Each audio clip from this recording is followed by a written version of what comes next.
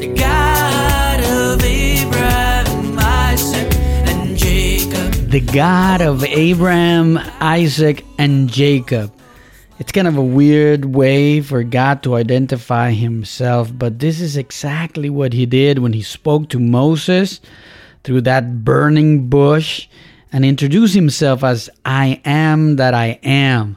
God said to Moses, say this to the people of Israel, the Lord, the God of your fathers, the God of Abraham, the God of Isaac, and the God of Jacob has sent me to you. This is my name forever, and thus I am to be remembered throughout all generations. That's in Exodus 3, 14 and 15. Thus he has been remembered, and thus we seek to remember him and to share him with others through this project. But what does that mean to you? Who is this I am? Who is the God of Abraham, Isaac, and Jacob? The only way to grasp the meaning behind these expressions is to go back in time and immerse ourselves in the stories of these great men. And that is exactly what we want to do in this series, starting today with Abraham Part 1. Who is the God of Abraham? Stay tuned as we begin the journey to answer this question that just might change your life forever. He's my creator, he'll strengthen my walk. Well, hello everyone, and welcome to this series on the God of Abraham, Isaac, and Jacob. I am excited to start this new project, following up on the release of our single. I certainly hope you had a chance to listen to it and share it with others. We want to glorify the name of our Lord, and he has pressed in my heart this desire to know him and share him fully for who he truly is. My name is Mario, as you have probably guessed, one of the Marios in our little tribe of 6 Marios and counting, but that's a story for another day. Today we're trying to get a better understanding on who is this God of Abraham. And we'll start right at the beginning by tracing his lineage from Adam all the way to Abram. So let's get started. God creates Adam and Eve, as you might remember. They have Cain and Able, Seth, and other sons and daughters. Though most people focus on the story of Cain and Abel, it is from the line of Seth that eventually Noah will come. Noah will actually come 8 generations after Seth, to be precise. This Noah, of course, is the Noah of the ark and the animals and the flood and all that, who survived that great flood, along with his wife and his 3 sons, Shem, Ham, and Japhet, along with their wives, though Noah did have more sons and daughters after the flood. It is through the lineage of his eldest son, Shem, that Abram, who will eventually become Abraham, is born. He's born some 9 generations after Shem. That takes us from creation all the way through the end of Genesis 11, where we pick up then the story of Abram. Abram and his family are from the land of Ur of the Chaldeans. Ur was near the west side of the Persian Gulf on what today would be the south of Iraq. Abram had 2 brothers, Nahor and Haran. The first thing we are told is that Haran, the youngest of the brothers, dies before their father Terah died. This is important because Haran's son Lot is featured prominently in the story of Abraham, so we'll hear from him again. This early traumatic event helps us understand Abram's love for his nephew Lot and his family, which we'll get into shortly. Abram marries Sarai, and we are told that she's barren. Before Abram's father passed away, Terah takes Abram, Sarai, and Lot out of Ur towards Canaan, and they settle in Haran, which is at the northernmost part of Iraq today. It is there that the Lord speaks to Abram for the first time, and he tells him in Genesis 12, 1-3. Go from your country and your kindred and your father's house to the land that I will show you. And I will make you a great nation, and I will bless you and make your name great, so that you will be a blessing. I will bless those who bless you, and him who dishonors you I will curse. And in you all the families of the earth shall be blessed. This is how we are introduced then to the God of Abraham, so to speak. We, of course, learned of him from the very beginning. The emphasis here is not to minimize God's entire revelation through Scripture, but we want to remain focused here on this journey of ours to discover how God interacted with Abram in recognition of his revealed desire to be known as I am, the God of Abraham, Isaac, and Jacob.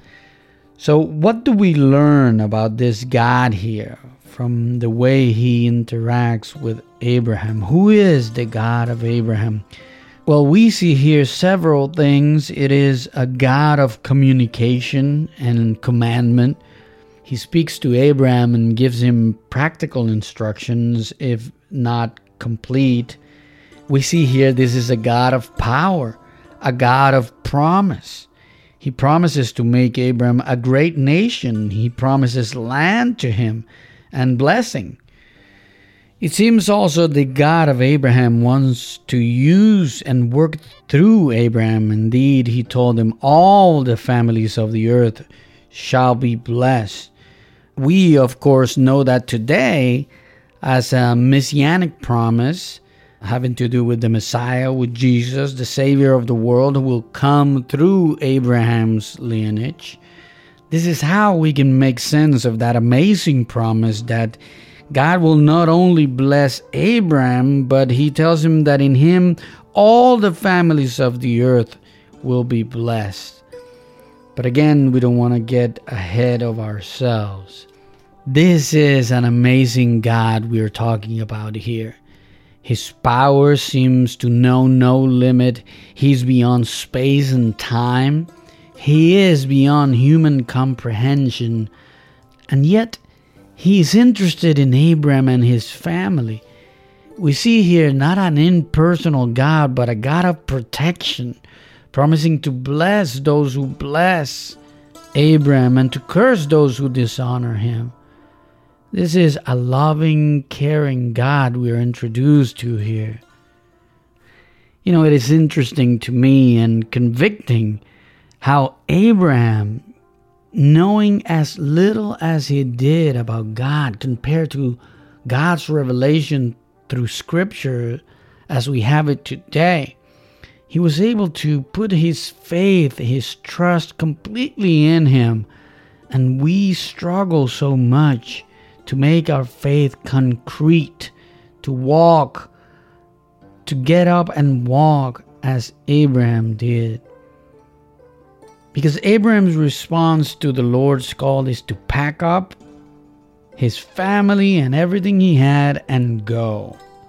He was 75 years old when he took his wife and his nephew Lot with all their families and possessions and set out toward Canaan. He moved by faith, not by sight.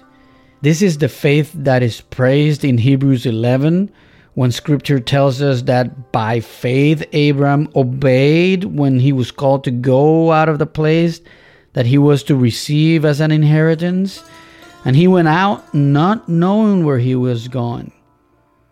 This is a marvelous reminder that it was grace through faith that brought salvation to Abram, and it is grace through faith that continues to be the only way to salvation today. It is important to know the unconditional nature of God's promise to Abram. This is what he will do, period. So Abram and his family go and reach a place called Shechem, around where Jerusalem is today, and the Lord appears to him again and gives him another unconditional promise. He says, quote, "To your offspring I will give this land." That's Genesis 12:7. Abram builds an altar to the Lord there. And then he journeys to the east country, west of Bethel. It tells us somewhere between Bethel and Ai. There he builds another altar to the Lord, and scripture tells us he called upon the name of the Lord there. Then he keeps on going towards Negeb. Now there comes a severe famine, and Abraham has to go down to Egypt in order to survive. But before he enters Egypt, Abraham asks his wife Sarai to tell everyone she is his sister, because he thought the Egyptians will kill him because she was very beautiful. And so if they told him they were married, they would kill him. Abraham was indeed treated better because of this. He was given many gifts, including sheep and oxen, that would greatly increase his material resources. All because of Sarai's beauty, but the plan didn't go as they envisioned, because she was taken to Pharaoh's house to be his wife. They are in trouble. But what we see next is God's commitment to his word. Listener, hear me out. God's promises never fail. There is no surer hope, no more solid ground than that which he proclaims. We do well to stake our very lives on the promises of God. The God of Abraham defends his own. He defends Sarai. He protects Abram, even through their unbelief. In a great display of his majesty and power, he afflicts Pharaoh and his house with great plagues because of Sarai, so that Pharaoh eventually figures out what is going on and goes to Abraham and asks him why he didn't tell him she was his wife. He gives Sarai back to Abram and sends them away with all their possessions. So Abraham and his family travel to Negeb, and then they go back to the place they had been before, between Bethel and Ai. There we are told Abraham called upon the Lord again, perhaps at that second altar he had established before. But Abram and Lot's livestock had grown too many for the land to sustain all of their families, and strife started to arise among the herdsmen. There's infighting, and so Abraham tells Lot that there should be no strife among their families, and so he gives them the choice of the land. Lot can take whatever side he prefers. Abraham will take the other. I take much comfort in seeing Abram's true confidence in the promise of God. He need not fret about which part of the land. He came following God's promise, and he knows he can trust him. Why don't we walk in a similar way, knowing the promises we have from God? Why do we fret and get anxious? It is Abram presents us with a great opportunity to examine ourselves and our trust in the Lord. Lot's choice seems a bit self-centered and prideful. Scripture tells us he was eyeing the best of the land, the Jordan, the water, and even other nations like Egypt in choosing where he wanted to settle. He apparently wanted to be close to the big cities. This will cost him later on. So Abram settled in the land of Canaan, while Lot settled among the cities of the valley and moved as far as Sodom. And that was not good for Lot, for the Bible tells us that the men of Sodom were wicked and great sinners against the Lord. Definitely not the type of place where you want to be raising a family. After that separation, God spoke to Abram once again and told him to look around him for, quote, all the land that you see I will give to you and to your offsprings forever. That's Genesis 13:15. Here we see for the first time that the promise of the land was connected not only to Abram, but to that great nation that is going to come through him. Remember, God promised to make him a great nation. The land will be for him and his offsprings forever. This time element is also crucial. As you know, we're still witnessing this promise today. God continued, I will make your offspring as the dust of the earth, so that if one can count the dust of the earth, your offspring also can be counted. Arise, walk through the length and the breadth of the land, for I will give it to you. That's Genesis 13, 16, and 17. And Abraham believes God. Once again, even though there were settlers in those lands, this promise was not easily seen. But Abraham saw through the eyes of faith and believed God. Oh, that we would have such faith. Here we see the God of Abraham revealing himself further. He will not forget his promises. His plans and thoughts are higher than ours, so that even when we often do not see a clear path forward to what he has planned, he will bring it about. This God, the God of Abraham, can open pathways where there were none. His purposes cannot be restrained. He is Lord of all. Note, God continues to speak this prophetic word into Abram's life at a time when Sarai is still barren and has been for many years while married to Abram. Still, Abram believes and moves as God has said and continues his journey, settling now by the oaks of Mamre at Hebron this time, where he built another altar to the Lord. There were wars in the region at the time, and Lot and his family will soon find themselves in the middle of a conflict between different kings. The king of Sodom and the king of Gomorrah got into a war where they lost everything, and their enemies took not only all their possessions, but they took people, and they took Lot and his family. When Abram heard of it, we see his confidence again, because he takes 318 of his trained men and he goes on to fight to get Lot and his family back. And he did so. He was strategic. He divided his army in two and defeated the enemy and brought Lot and his family with their possessions back. As Abram is on his way back, the king of Sodom went out to receive him, and we have the great and somewhat mysterious encounter of Abram and Melchizedek, the king of Salem. The scriptures describe Melchizedek as a priest of God Most High, Genesis 14:18. This too, as some of you may know, has messianic connotations that we don't have time to get into, but Melchizedek brings bread and wine, which is not insignificant also, and blesses Abram, saying, Blessed be Abraham by God Most High, possessor of heaven and earth, and blessed be God Most High, who has delivered your enemies into your hand.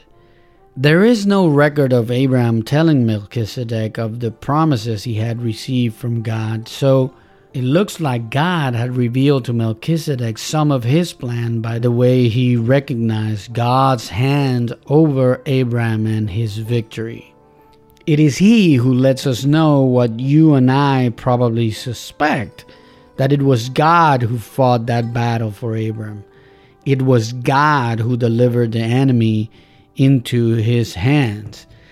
And so we continue to get to know the God of Abraham deeper still, don't we? He's mighty in battle. He fights for us and delivers us from our enemies. He cares for us and our families. This is a very different God than what people are used to dealing with. This is not an arrogant God far off. The God of Abraham is near. He is with us, and yet he is outside of us. Note that he seems to speak and move outside of time. He declares things to Abraham that will take years, decades, even centuries and millennia to be fulfilled. This is a God in control of history. History, as they say, is his story. We do well to remember this. Somehow we tend to see history with our lives at the center of it. But the God of Abraham is far too big to be defined in such menial ways. We are here today and gone tomorrow. We are like the mist in the morning. He is eternal. He has his hand on Abraham, but his plan is beyond Abraham, far beyond. In the same way, he has a plan for you and me that is beyond you and me. It is about him. This is great news for us. Our lives have eternal value. We are part of his plan.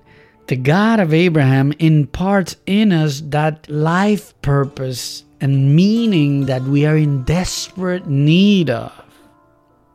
Do you know this God?